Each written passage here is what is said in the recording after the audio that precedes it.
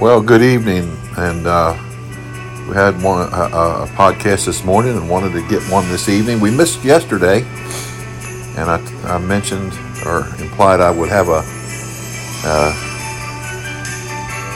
podcast tonight, so just wanted to stop in for a few minutes. Hey, couple things to pray about. Number one, I want you to pray, and we'll share this with you maybe offline tomorrow, but pray. We have a special prayer for a couple teenagers in our church, and get Bethany and Chris maybe to share that with you tomorrow offline. But just pray for these two teenagers. The Lord knows who they are. Secondly, I want you to stop right now. I want you to think of somebody in the church, and I want you to pray for them. Would you do that?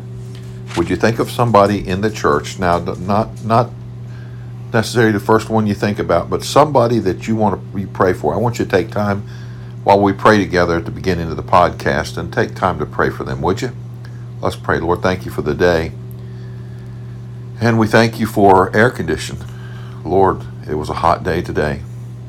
And I hope everybody's okay, and that everybody had a productive day, Lord. And Lord, we pray for these two teenagers, and I pray that you would help them in difficult situation. And then, Lord, I pray that as we pray for each other, each people that we know in the church, people that we see their faces, help us to be sensitive that we're not the only people with needs in the congregation. Now bless us as we look in your word, in Jesus' name, amen. Hey, I was thinking about this portion of scripture.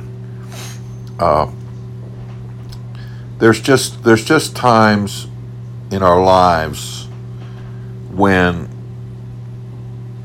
we don't have the immediate help. We can't, within our arm's reach, get help for a situation. There's time that we don't have the answers. There's times that we just face something we've never faced before, and we all go through that. And I love this psalm, Psalm 121. Let's read through it. I will lift up mine eyes unto the hills. From whence cometh my help? My help cometh from the Lord, which made heaven and earth. He will not suffer thy foot to be moved. He that keepeth thee will not slumber. Behold, he that keepeth Israel shall neither slumber nor sleep. The Lord is thy keeper. The Lord is thy shade upon thy right hand. The sun shall not smite thee by day, nor the moon by night.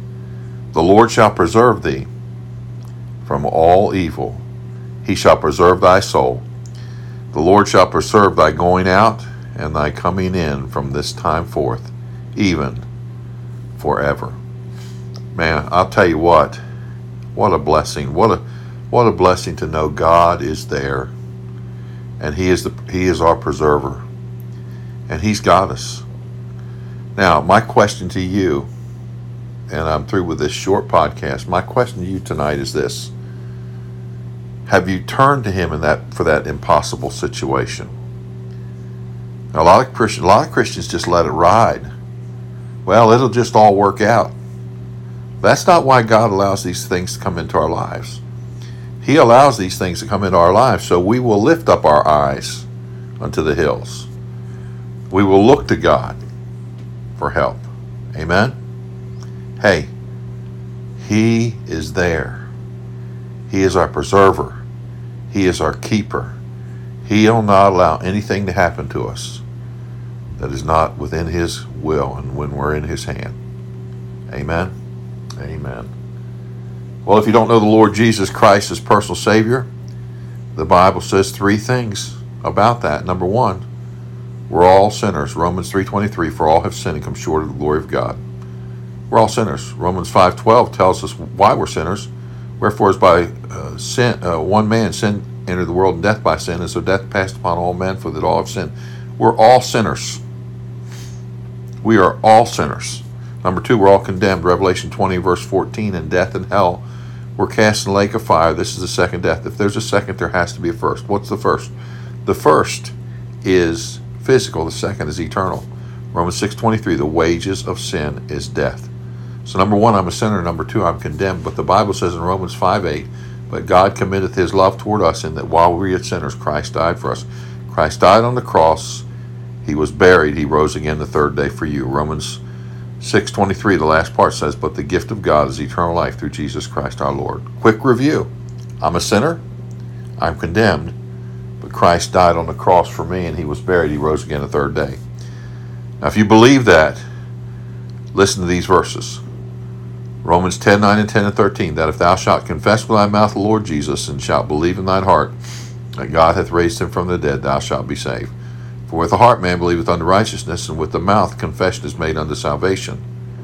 For whosoever shall call upon the name of the Lord shall be saved. Right where you are, wherever you are in the world, God wants to save you. If you believe you're a sinner, you believe you're condemned, and believe he died on the cross and was buried and rose again the third day, you can call on him for salvation right now. You say, preacher, how do I do that? Well, let me give you a guideline. You pray, you call out to him, but here's a guideline. Dear Lord, I know I'm a sinner, and because of that sin, I'm condemned to hell. But you died for me on the cross. You were buried. You rose again the third day. Come into my heart and save me. In Jesus' name, amen. Well, if you prayed that prayer believing, welcome to God's family. Let us know so we can help you with the next steps. Hey, Christians, let's look to him for our help. Hey, Faith Independent Baptist church members, tomorrow morning Sunday school lesson is going to be a good one. And morning message will finish up a series, He That Is Spiritual, that we've been doing on Wednesday nights. I'll preach it on Sunday morning. It's a revolutionary message. I hope you'll be there. Pray for me as I get prepared to preach. Pray that God will give me just what to say. I've got what I'm going to say. I'll get up in the wee hours of the morning and put it all together. As I do, I study. And I want to be able to feed your souls. Pray for me, would you? Lord, thank you for the day. Pray that you bless our evening in Jesus' name. Amen. God bless and have a good evening.